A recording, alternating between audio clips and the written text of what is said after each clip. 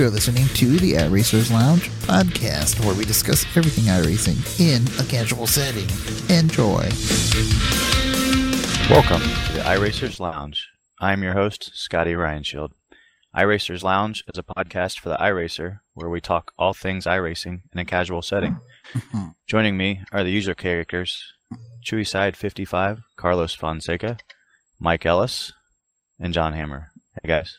Hey. What's going on? Looks like we got a lot of racing results we've seemed to got a bit behind on, so let's jump right into it. I guess first up on the list that we haven't got to for a while is the Pro Series. Looks like Sonoma, top split. Bobby Zielinski captured the win there with a commanding lead of 12.853 seconds. Christian Challoner came in second, and Ryan Michael Luza rounded out the top three. Luza, at that point, still held a slight lead over Zielinski, and we've since had a couple more races. We'll get into that. But as far as our team Tifosi, only a couple of us ran Sonoma. So that top lit, you said he won by 12 seconds. Boy, that's really schooling those other guys. Yeah, I actually watched the last probably 20 laps of that, and there was nobody even around him. He got a pretty good jump and was able to kind of take it easy towards the end, where the other guys were all in a pack fighting it out, slipping and sliding on old tires. Yeah, and some of these names in the top 10, Christian Challoner, who finished second, he's no slouch on road courses. Marcus Richardson, he's up there in sixth. I've run with these guys before, and they're really good. Yeah, it was exciting at the end. I think, and maybe he got back to sixth or seventh, eighth position. They were all bunched, sliding sideways through the last few turns. One of them was going down the straightaway sideways. It was pretty exciting finish. And then, Carlos, you made second split, and I think I remember you saying you made a big mistake by not qualifying. Well, not that I didn't want to qualify, I missed it. I don't know if that was the week where they moved the qualifying slightly. It was a different time than usual. Yep, it was. So I missed qualifying, started 37th, and working my way up actually really nicely through the field. And what was it, turn 10, whatever turn it is before the last corner. Right there, just touched the dirt on the exit, just lost it. Oh, no, I got loose. I hit the brake and it just sent me around and said, oh, crap, I'm going to hit the wall. It was one of those moments where you know you're going to hit the wall, but you still have time to talk about it. I hate those moments. Ouch, this is going to hurt. So that was a 20-second finish. You think you could have done better if you got the qualifying in? Oh, yeah, that would have been at least top 10, if not 5. Right. Same with Jose, he did pretty well. Yeah, watching it didn't seem like you have a lot of opportunity to pass there. Nope, just pretty much both hairpins and throwing it in there and hope both of you don't die. And then Jose ran as well. He finished 14th, started 22nd, so good run for him too. Yeah.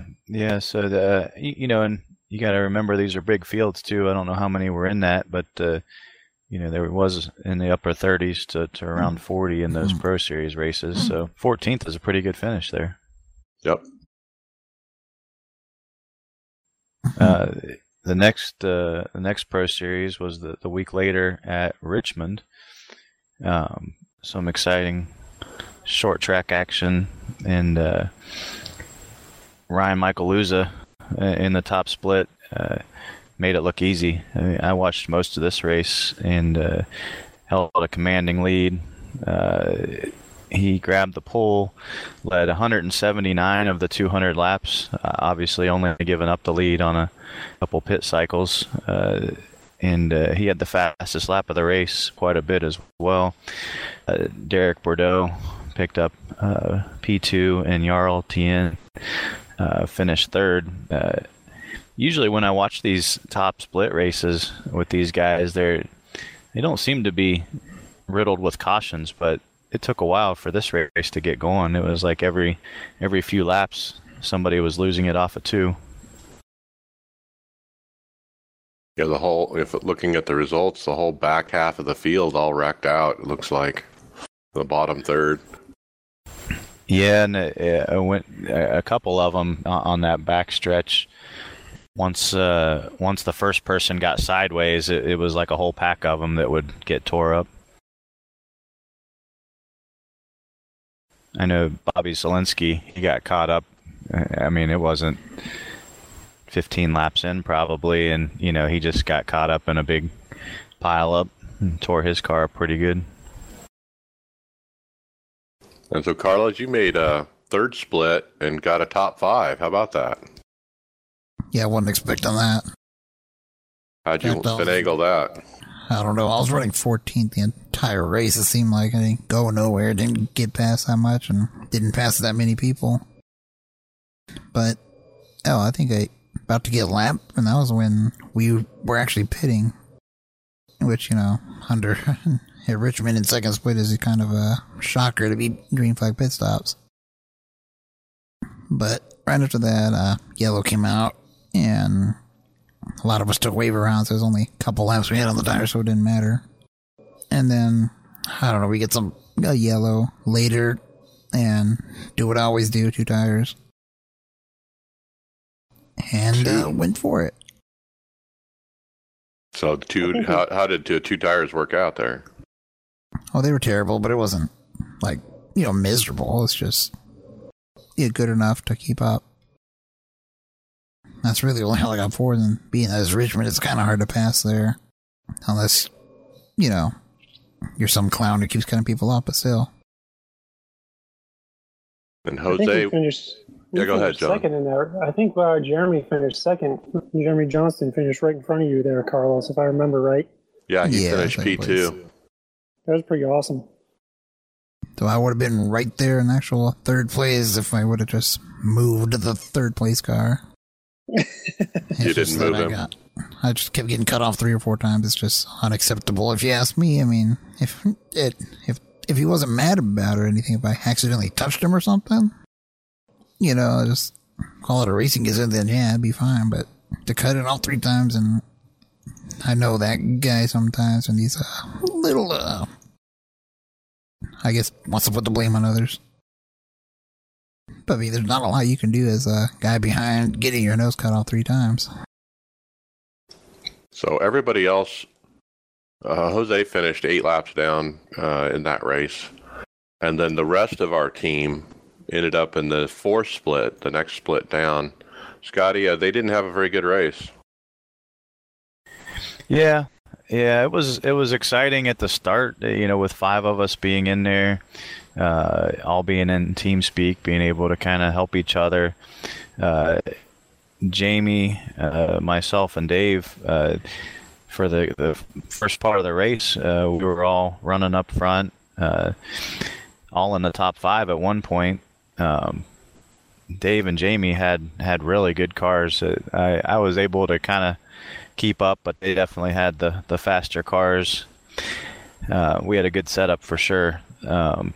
But there was a lot of aggression. I mean, it was like every restart was like a free for all. And I let patience get the best of me. I had a guy down the back stretch that kept sticking his nose down below me, and it was like he'd get me there because I'd kind of let him go, and then down the front stretch I'd get him. I'd pass him in 1 and 2, get going down the back stretch, and he would just late brake to slide up under me, and we did that for about 5 laps.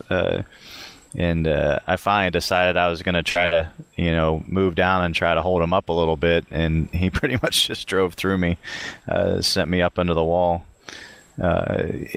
So that was my fault. I probably should have just let him go and backed off a little bit, but that's hard to do sometimes when you're faster than the guy. But I just assumed if we kept it going for a few laps, he'd kill his tires, because he would late brake going into 3 and slide up real high and have no momentum going down the front stretch. There's a lot of guys like that. A lot of guys getting ran into the back of because they'd break it to where you needed to be to get down low, and people behind them would run into them. I think that's what happened to Jamie. He ended up making it the furthest out of any of us, with no damage. He was running right up there at the front, and I think somebody turned him. Dave, I don't remember exactly what happened, but I think he was running third or fourth and maybe spun coming off a two and drilled the wall. But we had some really good cars and we're running good. Just really didn't have any finishes to show for it. I think Jamie started 16th and finished 15th. I started third and finished 19th. Dave started 5th and finished 22nd. David Thompson was in the race with us. He started 29th and finished 25th. And Jeff Walton started 32nd and finished 28th. But just a lot of aggression, unnecessary aggression. I'm the type of guy that'll usually let people by, and hope they do the same, but just doesn't seem to work out like that. I'm surprised the guy that finished in front of Jamie didn't take his car. You'll see if you look at the name. So Walton bringing up the rear. All right, Jeff. Good old Lampis. We'll talk about him later. We'll get to that. That's another story. All right, and then the next week, the pro went to Daytona. Did you catch that one, Scotty, or?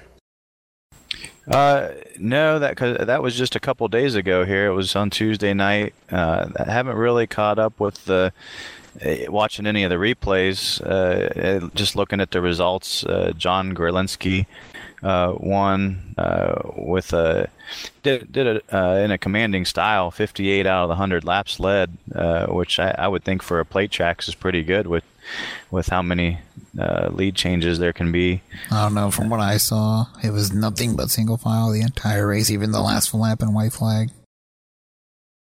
Wow. Oh, wow. Yeah, nobody tried nothing. Because I think some of these guys were already, they just had to finish where they were to make it to the top 10 in the points. Nobody wanted to risk it, huh? Yeah, it was too risky. Hey, one guy wanted to. He wanted to go to the outside, but no one went with him on the last lap, and he had a good run, too. Yep. Did any of you guys see what happened to Luza? I seen he was out pretty early. No, I didn't get to catch the whole race. He was the points leader, right, going in? Yeah, I think he had already locked up first without even starting that last race. But I see. So with that being said, Ryan Michael Luza did win it. Comes out on top. So congrats to him. He had a great season. So he's obviously going to the Peak Series. Yeah, so I guess the top 10 from that Pro Series made it to the Peak straight through. The next, from 11th to 20th, get a pro license and have the opportunity to qualify in to the Peak races. Looking at the point standings, I don't know, John, Mike, do you guys know if that's the final standings, or does that count in drops? I think that's the final, but just because you finish in the top 20 doesn't mean you get a ticket in. You also have to pass the ancillary peripheral test where you have to meet the standards for the series and not just qualify on points and stuff. You have to kind of go through an interview, I think. Oh, really? I didn't know that. You have to have the... it's written in the documents, but you basically have to pass like a personality type thing. You can't be a troll or something. Yeah. Yeah, it makes sense. I mean, that's they broadcast every one of those races. They've got NASCAR's name on it. Peak sponsorship involved. It's the top series we have. You'd think they'd want to be pretty conservative about who they let in. Right. So Ryan Michael Luza on top, Derek Bardus second, Bobby Zielinski third, Marcus Richardson fourth, Brian Schoenberg fifth. Yeah, a lot of big names there. You know, after that's Jimmy Mullis, Nolan Scott, Tyler Hill, Christian Challoner, Gerlinski, Jarl. Those guys, at least the top 11 or 12, are names you hear a lot. You know, and even back past that, there's quite a few big names. So our team, they ran Daytona. I know Jose had a rough race. He was complaining on Facebook. Basically, he got ran over or something. And he's like, I can't go any faster than I'm going, and they still run over me, you know. But yeah, he finished 12 laps down after getting wrecked. Yeah. I mean, I kind of had the same scenario happen. Dave Smith and I were in the 5th split, and I made it up my mind. I'm really not comfortable with late tracks. I just don't like having to rely on people I don't know to be that close to me. So I started from the back, and you know, it kind of just went pretty conservatively, and found a couple guys that were stragglers that ended up we just the three of us, once we got hooked up and going, we were staying the same distance from, there was kind of two main packs. They weren't pulling away from us anymore once we got together. A couple things. I think we had a caution, got restarted from the caution. I had a guy blocking me, and once I finally got by him, the pack in front of him, he had some damage.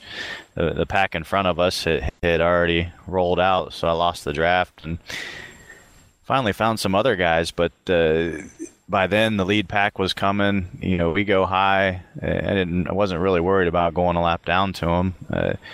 And right as they're all passing us, the guy behind me starts bump drafting me, and it's like, geez, bud, you know, we let these guys go. We cruised down behind them, and about half of them got by us, and it was like bump, and he finally just turned me around. So he was 5 laps down at the time, and, you know, I was in the process of going 1 lap down. I don't know why he felt the need to bump me while we had the lead pack passing us on the inside, but kind of ruined my night. And Dave Smith, who is notorious for starting from pit lane. It always seems to work out for him, but he started from pit lane, got stuck by himself, and basically as the lead pack was going by him, they took him out. Yeah, we weren't probably 3 or 4 laps into the race. I don't remember. It was really early, and I remember in TeamSpeak, he was like, well, the lead pack's going by me. Well, I'm done. That goes quick. Next split down, Dave Thompson Jr., he started 20th, ran right up to the front at the beginning, led a few laps, was running top 5 for most of the race. He did get sent back where he finished P16 at the end. Kyle, he started 3rd, was taken out right at the start, but sat through an engine replacement. And the newcomer, Brad Fink, he started 23rd, drove through fairly early in the race, and he finished P29. So not a lot of good results there for our team.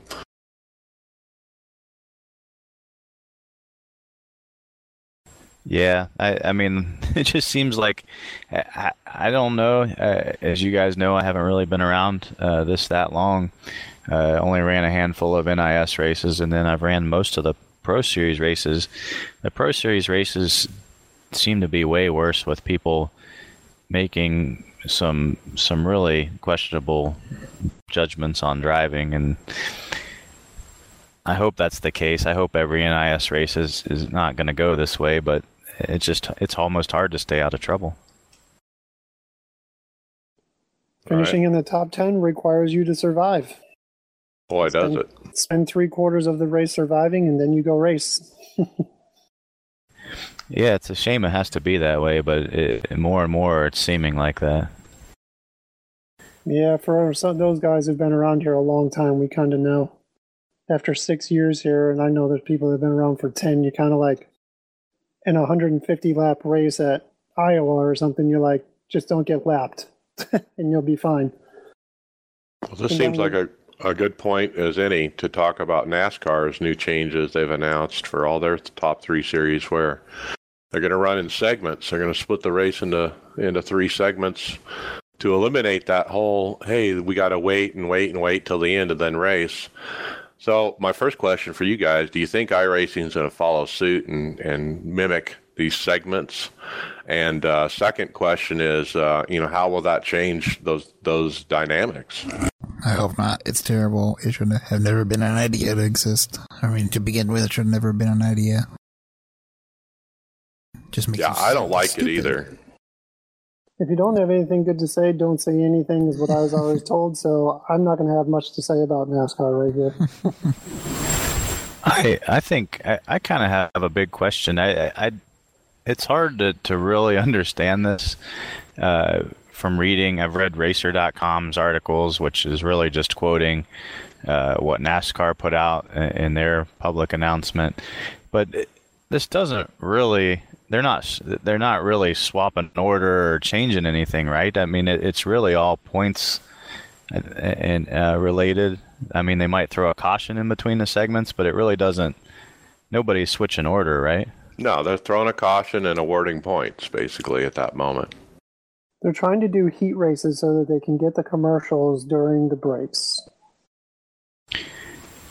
Yeah, I guess. I mean, But if you're not switching up the order, would you consider it a heat race? Right. Right. Yeah, exactly. I mean, it wouldn't be as big a deal.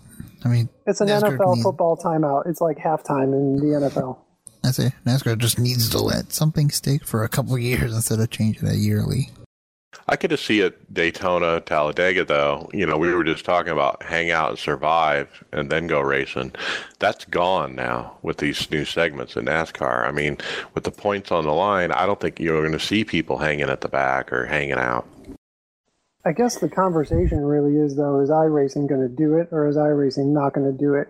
And I think that the community, I mean, if you look at the oval side of it and the characteristics of the oval side, it's pretty split between people who want very short, quick races and people who want to be NIS type, and there's some that cross over, but I don't think that we will see it in iRacing because iRacing isn't an exact replication of NASCAR, and it's good and it's bad, but I kind of hope you're right.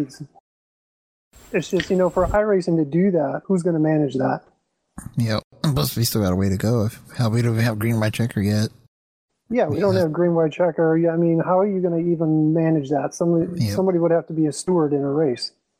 Or they would have to automatically throw a caution and have it built into the sim at a certain point.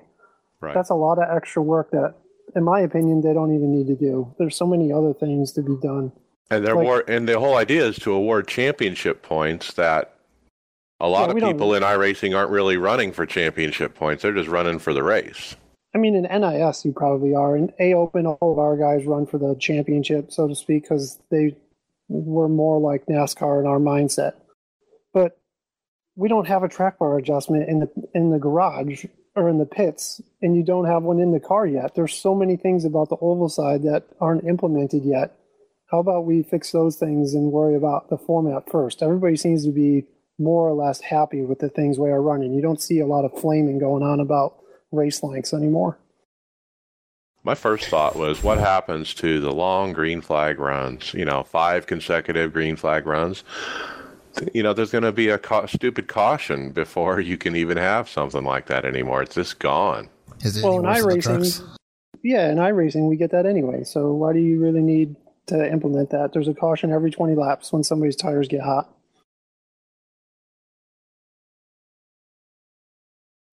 Yep.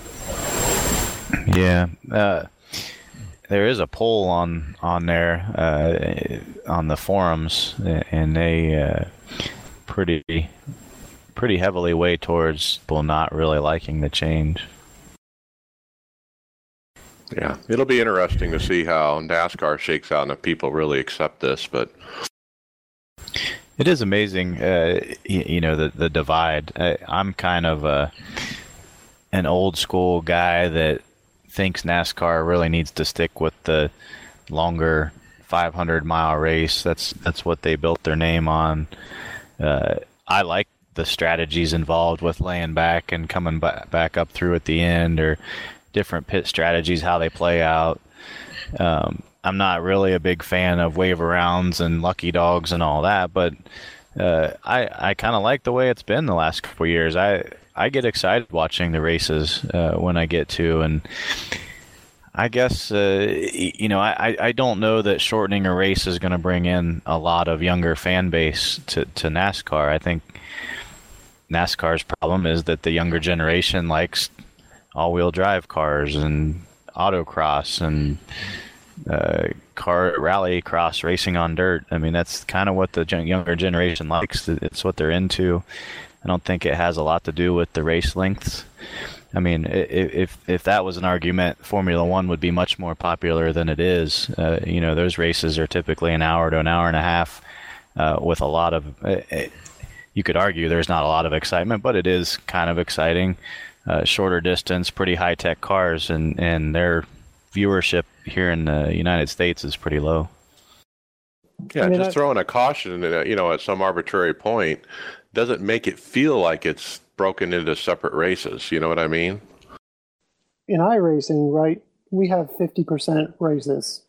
And in my mind, I think iRacing actually does it better than NASCAR.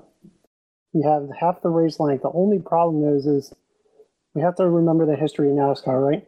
If you look back, the 18 gallons of fuel comes about because of the length of the race, more or less, and the tires. So if you cut the race lengths in half, cut the fuel tank in half, and cut the tires in half, so to speak, and then you'll get the same result in half of the amount of time. I just don't see the need to drag it out for 5 hours, 4 hours, and I mean, most people sleep. Wake up from your nap and you can figure out what happened in the last 10 laps. Yeah. Let's jump back into there's a section here where we had some just weekly results. Most of them are building up to the Daytona 24 for our team, where Brad ran an IMSA race in the Daytona prototype and finished fourth. He had a fourth place at Daytona in the National Series. Well, he's slaying it, man. It's too bad we didn't have him on the 24 team. Yeah. Carlos, he had a good finish in the Audi in the Blancpain Series at Daytona. Dave did real well. He won Aurora before the 24 in the Kia, and an IMSA race in the C7, P1 in both. And then Jeff, he really wanted to jump on the Daytona team, was really involved, did a lot of practicing. Unfortunately, leading up to it, he didn't meet the license criteria. So it was came down to the last minute with him running a bunch of Mazda races to get his license up. Yeah, he literally got the right license like maybe 18 hours before the start of the Daytona 24. And some history with Jeff is he's actually wanted to run on the 24-hour team the last 2 years, but didn't have the license. And so he had to sit on the sidelines. So he was just really keen on doing it. And I think both Carlos and I he was so far back on the license needed like a week before. I'm like, there's no way he's going to get enough, IR to get this done. It was actually SR he needed, but he pulled it off. I'll say the thing with that is when you're at that around 2 point something, if you have a really clean race, you can jump a full point in just one race, go from 2 point, say 2.9 to 3.99 in one race, depending on how well you finish and how clean you were. So at first it seemed a little unreachable, but I guess he proved us wrong. So talking about the 24 now, I'm real proud of our team. We finished fourth in both cars. We ran the Corvette C7 and the GT3. And fourth, I was on the C7 team, and we had some wrecks. The first 3 or 4 people in the car wrecked it, basically. I think Jeff, when his first start in the 24, he actually wrecked twice. Which caused, lots of damage to be done and repairs to be done in the pits, but we still were able to keep it clean and drive it up through everybody. I think we were way behind the GT3s at one point, and Scotty, you took the overnight shift, and you guys kept the car clean and really brought it back up towards the front. Yeah, we had some good guys overnight there. Dave, he went into beast mode and was just really laying in the laps, and I think I did 4 or 5 stints overnight, and I wasn't the fastest. My laps were in the 142, 143 range, but I kind of backed it off to that and just tried to keep it there and drive around all the beat up traffic. And I don't think I passed a GT3 car that had a clean body panel on it. So by the time I had gotten into the race, there had already been plenty of mayhem and things were spread out pretty good. And I think people had calmed down a little bit. I didn't get to watch much throughout the day, but I like that overnight shift because it seems like people have settled down a bit and they're slow because they wrecked their stuff, and it's probably a lot harder to start those races. Yeah, and I'll do a shout out for Dave Smith. I mean, he was really the team leader on that car. He also managed the schedule, and he was definitely the fastest out of everybody on the team, and he did a great job. So good job, Dave, on your first outing as team manager and a 24-hour race. He did really good. And then Carlos, you managed the GT3 car. Tell us about your race a bit. Oh, I don't know where to begin. Well, for one, I didn't get to see the beginning, so all I know is we started near, I don't know, mid-pack or worse. And Jose, I think, was the start. And he really worked his way up, and just to say this, he drove pretty damn well, I think, at the beginning part of the race. And we were running, top 5 at that point? I think we were running really well, and hell, we probably had the best car in that race, or second best. Is just kind of hard to keep up with some certain issues that went on during the race, but I don't know. I wasn't actually too thrilled about our car, the way it drove at first, but once you get some laps on it, it was one of the better ones out there. But thing I should mention is we were in a field full of nothing but GT3, so like our Le Mans race that we had, same class of cars, so we didn't have to deal with traffic, which was kind of a good thing, not having to worry about someone freaking me out. But yeah, we had the same thing, Carlos. Our GT3 guys were in a split with nobody in them except GT3 cars. Huh. I wonder if we were in there with you. I'm gonna check. You might have been. I don't know. Anyways, I thought that was a little odd that the way they were splitting those up. You were in the split above us. No, we were actually dead last in the splits. I looked after the race. Looked at all the splits, and it showed us as 10 splits, I think. Or, we were in the last. Were you in the last split? Yeah. 13th split? Yeah, I think so. One of those splits. Yeah, we were in there with you. I think that's... Tapasi Racing. Yeah, you're right there. Yeah, because I think I was watching earlier. I said, oh, hey, it's them guys there. Did you guys watch the stream? I didn't watch the stream. I didn't see it. Yeah, we had a stream up of that. It's I think it's still on our YouTube page. I'll probably have to go check that out. Yeah, check it out. I don't know if you'll see yourself, but I had it on camera too I did my first real legit streaming without any overlays or anything. And it worked. Everybody was jumping up and down. I mean, yeah, we're last split, nobody cares or nothing, but I mean, for us it was pretty cool, and all of our family and friends and our sponsors and stuff thought it was really cool. And I thought that they said that you guys were in there too. So yeah, we were actually really quick, I think, at one point. And see, it came down to just me and the other car that was running on the lead lap. Problem was, some people got a little frustrated because they didn't like being raced too hard while being the leader. They're expecting, because we were still on the tail end of the lead lap. We weren't lapped yet. Of course, I'm going to fight as hard as I can to stay there. And eventually, like Dave, he threw in those really fast laps. I did the same thing for our car and just started pulling and trying to build as big of a gap as I could before Jose got back in. We were in the top 5 with you there, I think, for a while, in the top 10, and then we T-boned the car. Yeah. That's what happened. I thought I saw your name earlier, higher up in the running, but then later I checked. So you guys are way down there. Yeah, we spent some time putting a new motor in it. Yeah. But a new front clip. Guess we could talk about all these drops that people had. And that's really one of the main reasons why we were... At one point, we had a 5-lap lead over second place until I kind of distracted somebody and wrecked the car. But I mean, we had a good race, you know. Probably the best we've done. I think most of us were pretty even in terms of being able to run similar lap times. Yeah, it was pretty close. Our DP7 guys were leading their 8th split. They were in split 8.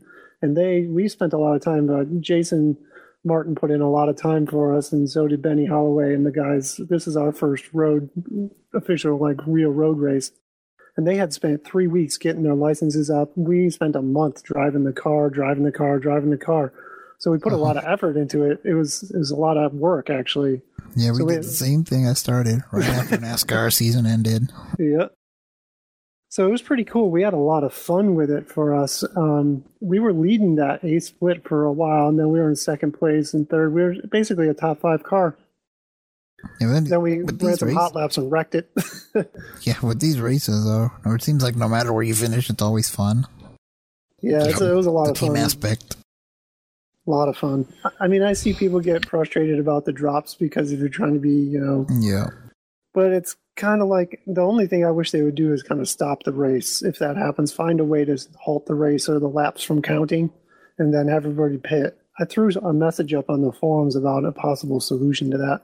Maybe iRacing will grab onto it, but getting dropped isn't bad. It's getting dropped and then getting put laps down. It's like having to repair the track, right? You have to stop the race. So if they could just find a way to do that, I think a lot of people would be okay then. But we actually had something happen twice. Remember the first drop, I think happened across the board, every split. Yep. And all of us dropped except for the guy who was in the car, which was our lucky break, really. But yep. It was pretty fun. We eventually came back and just finished 5th, which is not a bad we weren't expecting to do great going in at first, but after I saw Jose put down, get us up to the top 5 within the first hour or two, and we thought we had a shot to win that thing, but 5th place is not bad, and I'll take it. I kind of think we would have won our race if we didn't wreck as much. With the 4th place finish, and we were in the pits for at least an hour for repairs overall. I mean, so if we would have cut that down, I imagine we could have won that thing. But we also I want to just shout out, we had some help from some outsiders. We had a lot of teammates on the cars, but we did bring in other people. Taylor Burris, James Menzie, William Cochran, and then on our car, Jacob Klein, who did a fantastic job. Yeah, and Jacob, a big shout out to him on my side because I think he made it probably 20 of the 24 hours in TeamSpeak. He drove a lot through the day, and he was there a lot. I started around 11:30 and went till around 5 in the morning, and he ended up leaving around 4 in the morning, I think. I mean, you could tell he was starting to wear down, but he put a lot of laps in for us. He's a quick driver, and he stayed around to support us also. Yeah, he did great. So let's talk a little bit about that drop. There, in the middle of the race, there are a lot of people that dropped out. You'd mentioned, Carlos, across all splits, it all happened at once. Yep. So iRacing did put out a story after the fact about this. Basically, Chris Page, who is the vice president of technology and their networking guru, he basically wrote a short article about what he thinks happened and why. And I don't know if you guys saw that, but what do you think? This is the first time I'm reading it. Yeah, quite frankly, I don't think it matters. Right. Not to straw man the conversation, but at the end of the day, there was 10 different parts of a connection depending on how it goes. When we had the Q-Bar issue, and I was on the Q-Bar team with Ricky Thompson and a few other people, we were running WinMTR and basically ping tracing the specific servers from our own to theirs. And every time we were getting drops on one of iRacing's servers. And it narrowed it down very quickly. And then they figured out how to fix it. If everybody traced themselves to the servers, they'd be able to look at it and say, you can Google every one of those addresses and it'll tell you who it is. And then you can Google again to see if iRacing uses it. So the Telia one was an iRacing server, and I knew right away I was getting 50 to 90% packet loss there, and we're done. So regardless of, I mean, it's unfortunate that everybody gets dropped, things happen, blah, blah, blah, blah, blah, but it's the internet. I mean, there's going to be problems. There's how many different countries and people involved and different connection qualities and all this stuff. And it's like, you want to blame iRacing for all of it, but at the end of the day, sometimes it's your own side. You really need to be responsible for yourself up to your service provider. And then everything between you and iRacing's connection is neither us nor them. And then everything from, iRacing's service provider to their servers is on them. When something happens, you got to do something about it. And I think in the forums, there's always a tendency to immediately start blaming people instead of trying to solve problems.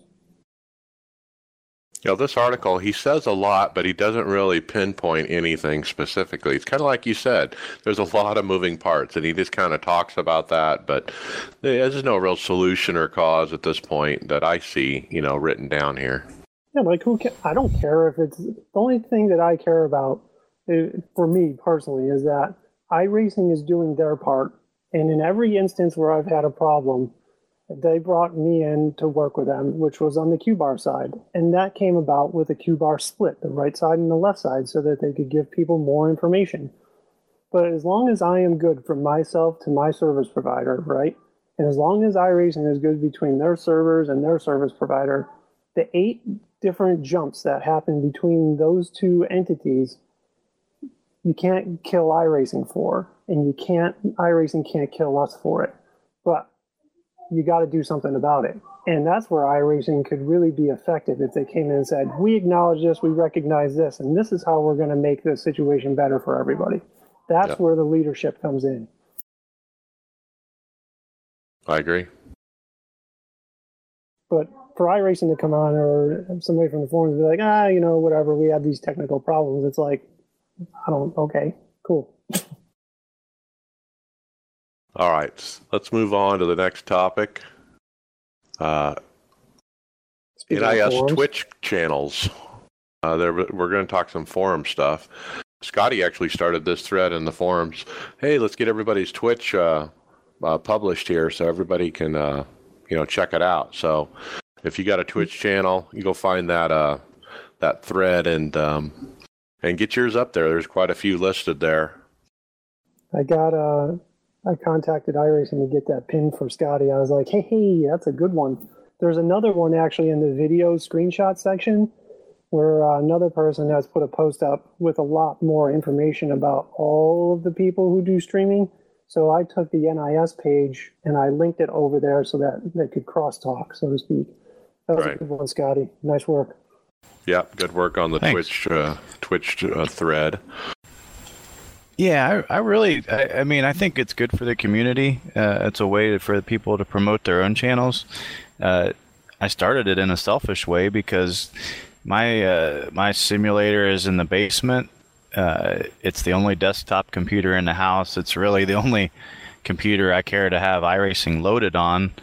And I still like to watch. I mean, there's times, laying in bed at night, there's nothing on TV.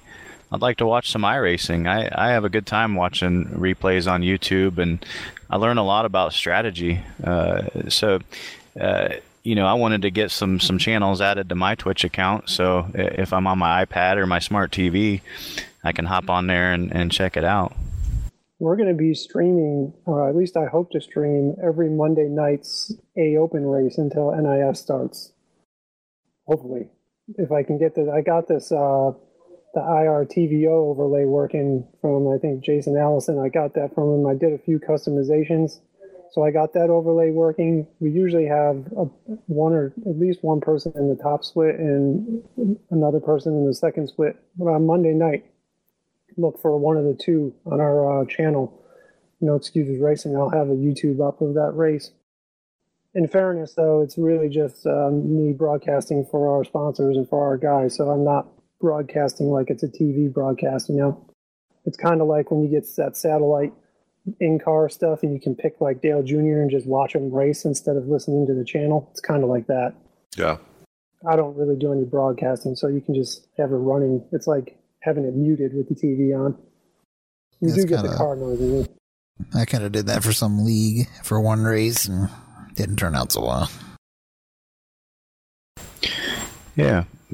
We got a couple topics that, kind of tie back into the 24-hour race, but in general, they give you some good conversations. We don't need to spend a lot of time on them, but the first is we can probably leave names out of it, but a team that had supposedly prepared a lot for the 24-hour race got down to the wire and needed to fill a couple spots, so they put a guy on their team, registered him, and even let him get in the car for that pre-race practice for a half hour. And as the story goes, the team leader that was supposed to start the race went out to feed his cat or walk his dog, and he comes back, and the guy they had let on their team had gridded the car, started the race, and apparently there was some communication over the race chat where the guy's telling him to get out of the car, and he kind of drove it around for a little while and finally came in, but probably should have just let that one go, but he put it on the forums and kind of blew up for a while before they deleted it. So should I play like a little excerpt of that? Sure. Give me a second. Yeah, if you got it. You got a recording of it?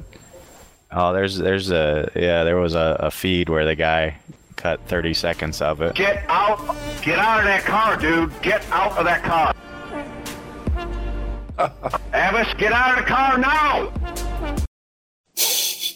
Yeah, and that was broadcast over all teams, so everybody with the stream caught it too. Oh, it was great. I saw the forum post afterwards before it got removed, but it was one of those classic forum posts. The guy is like, "Don't protest me, dude. I got one more race to go in the pro. Please don't protest me." I mean, I kind of feel bad for the guy, but man, how do you make such a big mistake like that? But it's not only his fault, it's the team too that still had him on the team. They had to have known he could have tried something like this. Well, there was obviously some communication issues there. There was some big packet loss between the team manager and the new guy. Yeah.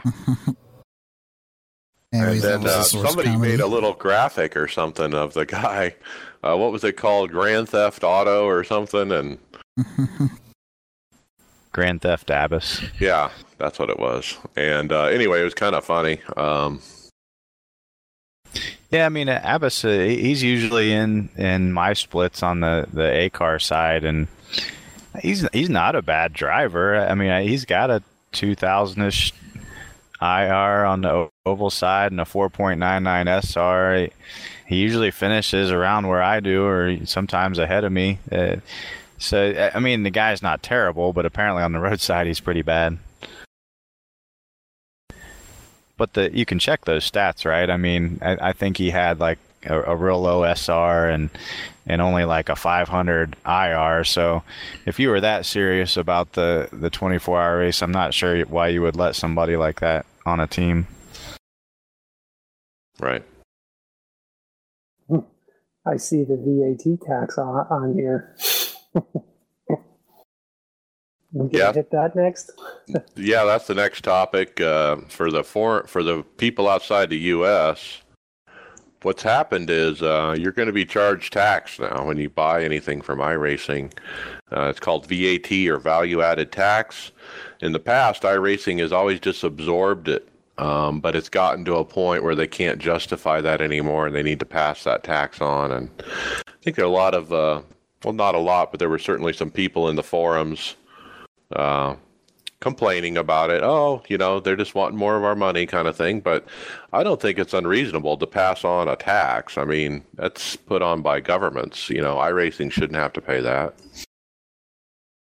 Well, there's a lot of, I guess a lot is pretty generic, but there are discussions about the cost of iRacing, and then the tax and the increases and whatever else that you want to come up with about the decrease in discounts to 50% off on the Thanksgiving, Black Friday. So it's been like one after the next for some people, you know.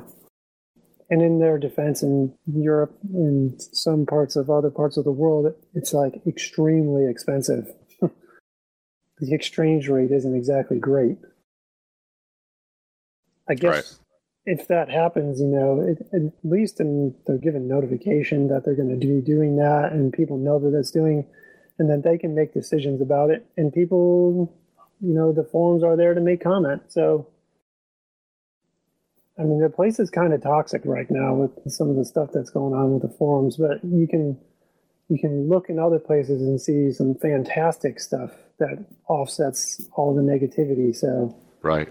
It only takes one good conversation to make all of that chatter go away in my mind.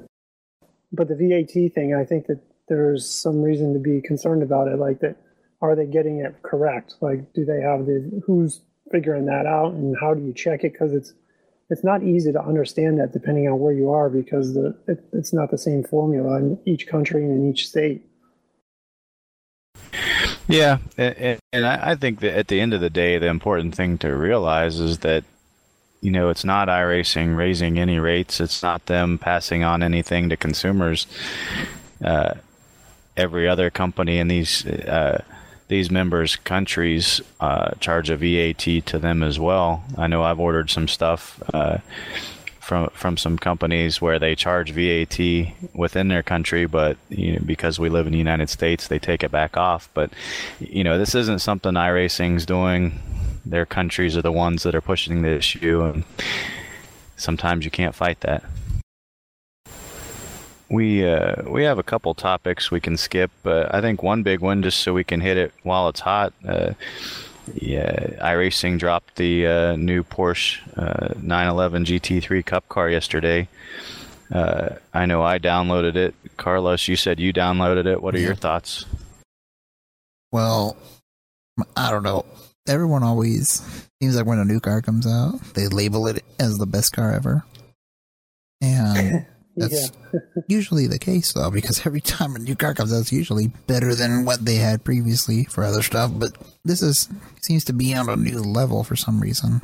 I don't know if it's because they mentioned a new tire model that came to this car specifically that was supposedly derived from dirt, but not. I don't know 100% sure on that. But you can kind of feel that. And a lot of people out there were just saying, it might be a placebo effect, but the thing was, I drove the car before I even read anything and didn't even pay attention, and then I go back and look at things and look at the forums and then see what's going on, saying, you know what, this makes sense.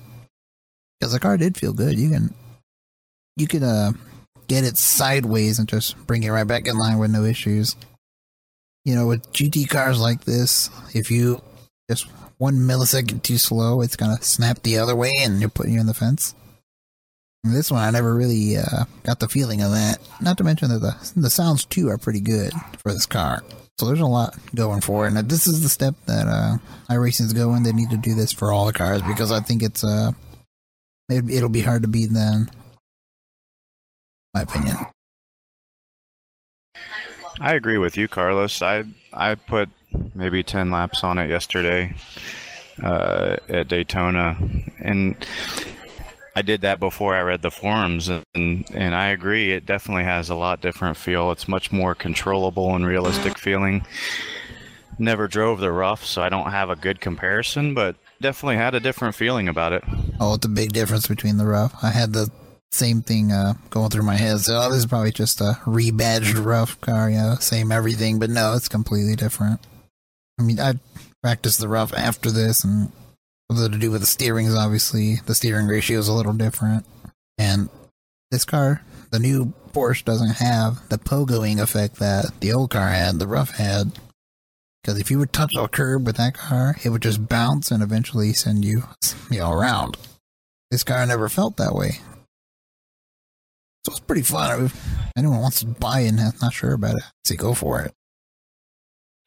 Yeah, and you had mentioned before this dropped that the rough car, you were hoping the Porsche would be a little more racy on the inside. And there's a couple threads on the forum where people are posting videos. One in particular video is a guy with VR, and it's really amazing to see him look around the inside of the car, and it looks just like a Porsche 911 GT3 car. Guess we could mention that this is not a GT3 car. At least I don't think it is, because it's a little bit, it's about 4 seconds slower, and it feels like I said the rough C-spec. It's almost identical in the way they, the speed that they got. I took them around the old Daytona, road course. They ran about a 149 with each. Yeah, I think in a thread somewhere, iRacing has said this is not a GT3 class car along with the other cars. That's just the model name of the Porsche car. Yeah. So just hopefully no people get confused, thinking it's a GT3 car, and it's not. It's just, like I said, it's like the C-spec. So in other words, like the old GTD cars from IMSA before they went to GT3. Old school. Yeah, it's a pretty neat deal. And that I've watched some Porsche Cup races. My wife and I went to the Formula One race in Texas this year, and one of the extra classes they had was the Porsche Cup, and they're a really neat series to watch and have a lot of a pretty big following. Now all racing needs to do now is get us a stadium super truck, and I'll be happy. For anyone who's ever watched those, are awesome. One thing, we're kind of coming up on the hour here. One thing I wanted to get in is a new development here that I shared to our team this morning. Something that Steve Myers had put on Twitter, that Kevin should be dropping the 2017 NIS schedule today. And in that, he says that there will only be 4 full distance races. Hammer, you got anything on that? Yeah, finally. Well, that pleases me. There's been too many full-length races in NIS, so finally they hear us. Get that back to where it should be. Yeah. Make it, what would it be, the 500? Then Brickyard, and what else? Probably Southern 500 and Homestead. If you go and do a Google search on, what did I call them? Signature NASCAR events. Like, do some kind of Google search on that, and you'll see that there was an interview, I think that Fox Sports did, with drivers, and they asked them what 4 or 5 races they thought were the 4, races, whatever, that were important. Now, I will disclose that I took that article in a link and I sent it over to iRacing as just like a suggestion, that there was 3 clear ones, Daytona, Indy, and Darlington. I think it was Darlington, Daytona. It was Daytona, Indy, Darlington, I think the Charlotte 600. Or the Charlotte. But once you get into the 3rd, 4th, 5th signature races, it's not like a home run. So having 10 of those signature races doesn't make sense. Right. Less than 5 makes sense. And it's not to say that anybody listens or whatnot, they do what they want. But I threw out a suggestion that less than 5 seems like a reasonable thing to do. So it looks like they came back and they had conversations and did whatever and said 4 based on what the tweets are. And I think that schedule is coming out today or tomorrow. I think that's what they said on the tweet. Yep. So that's good. I think people will be happy with that. And another thing that's nice about it, from my standpoint, trying to help facilitate, I didn't have to put up another series of polls that I kind of felt like people were sick of doing. So that was good. They did me a favor in that regard, and I think they did the NIS some justice by cutting down all those races. I think it's half. I think there were 10 last year.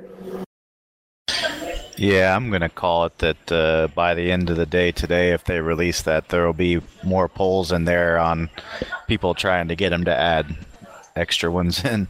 Well, you can't please everybody, but I think most people think it was too much. It kind of was. It's just you gotta be the right kind of person to be able to race all those at all, like 10 times, like you said last year. And some people don't have the time to do that. I guess. Yeah, I don't think it's a bad idea to have a once a week series on a weekend, maybe during the night on a weeknight or a weekend night, like Saturday night. Doesn't interfere with NIS. That is just a schedule of full-length races to give those guys that want to do that a relief to do that. But I don't think you group the whole NIS together on that, because by John's polls that he did on the forum, it clearly stated that the majority wanted fewer. Yeah, it just becomes too much. I'm glad to, sorry, Carl, to cut you off there. No, it's good. I'm almost done. I was just going to say, I'm glad that you guys got to this, because I got to go tend to my new puppy here. He's 9 weeks old, and I got to get out of here. Thankfully, the wife's been helping me out for the past hour here, but I'm going to punch out, and I'll see you guys for the next one. All right, good luck with the dog there, Hammer. Appreciate it. Yeah, thanks a lot for joining us, John. Yep. Always a pleasure. We'll see you next time around. All right. Yep. Did you have any other topics you wanted to cover this week, Mike? Oh, that's to go into wrap-up, huh? Yeah. Final thoughts, Mike? Well, let's talk about the podcast just a little bit. We've kind of been sporadic on our scheduling, as people might have noticed, but it's just a matter of timing and trying to get people to do it. Scotty, you're doing a great job hosting today, and we've had other people hosting, and we're going to continue to do that. We're going to rotate. This is a team effort, team Tifosi. We've been recruiting, and we have a bunch of new blood coming in. We're going to do another podcast early next week. Scotty, I think you're going to lead that, and we're going to talk to some of those new recruits and get to know them a little bit, get them involved in the podcast. So I'm excited about it, to get this season rolling. My schedule with my new job has been prohibitive for being involved in racing and the podcast in general. They are actually going to change my schedule mid-February to another shift, which I don't know what that shift is going to be, and I hope it works out where I can be more involved than I have been the last few months. So regardless, we have enough people in depth on this team. The podcast continues, and so for those people out there wondering where have we been and what's going on, just hang in there. I'm sure as we get into regular season, we'll get back to a regular weekly schedule. So thanks for, being a fan and hanging in there. Yeah, thanks, Mike. Carlos, you got any final thoughts? Not really. As usual. Myself, going to keep pounding the pavement, trying to get some IR. I set a goal for myself of 2250 at the start of NIS. Texas has really been good to me this week. I'm up quite a bit. Looking like I'm on track to reach my goal as long as I don't hit anything catastrophic in the next few weeks. We still got some good tracks coming up. I think a lot of the series end up at Charlotte next week, which I like. And I know Phoenix is coming up. We're down to the wire, though. Only a few weeks till we start hitting the Daytona. Looking forward to the Daytona 500. I'm a little leery of plate tracks, but I'm excited it'll be my first full distance race, and what better one to do it than the Daytona 500. Really proud of our team at the Daytona 24. Everybody pulled together. We got 2 cars in the field, which was fun, 2 top 5s, and the team's really growing and coming together. So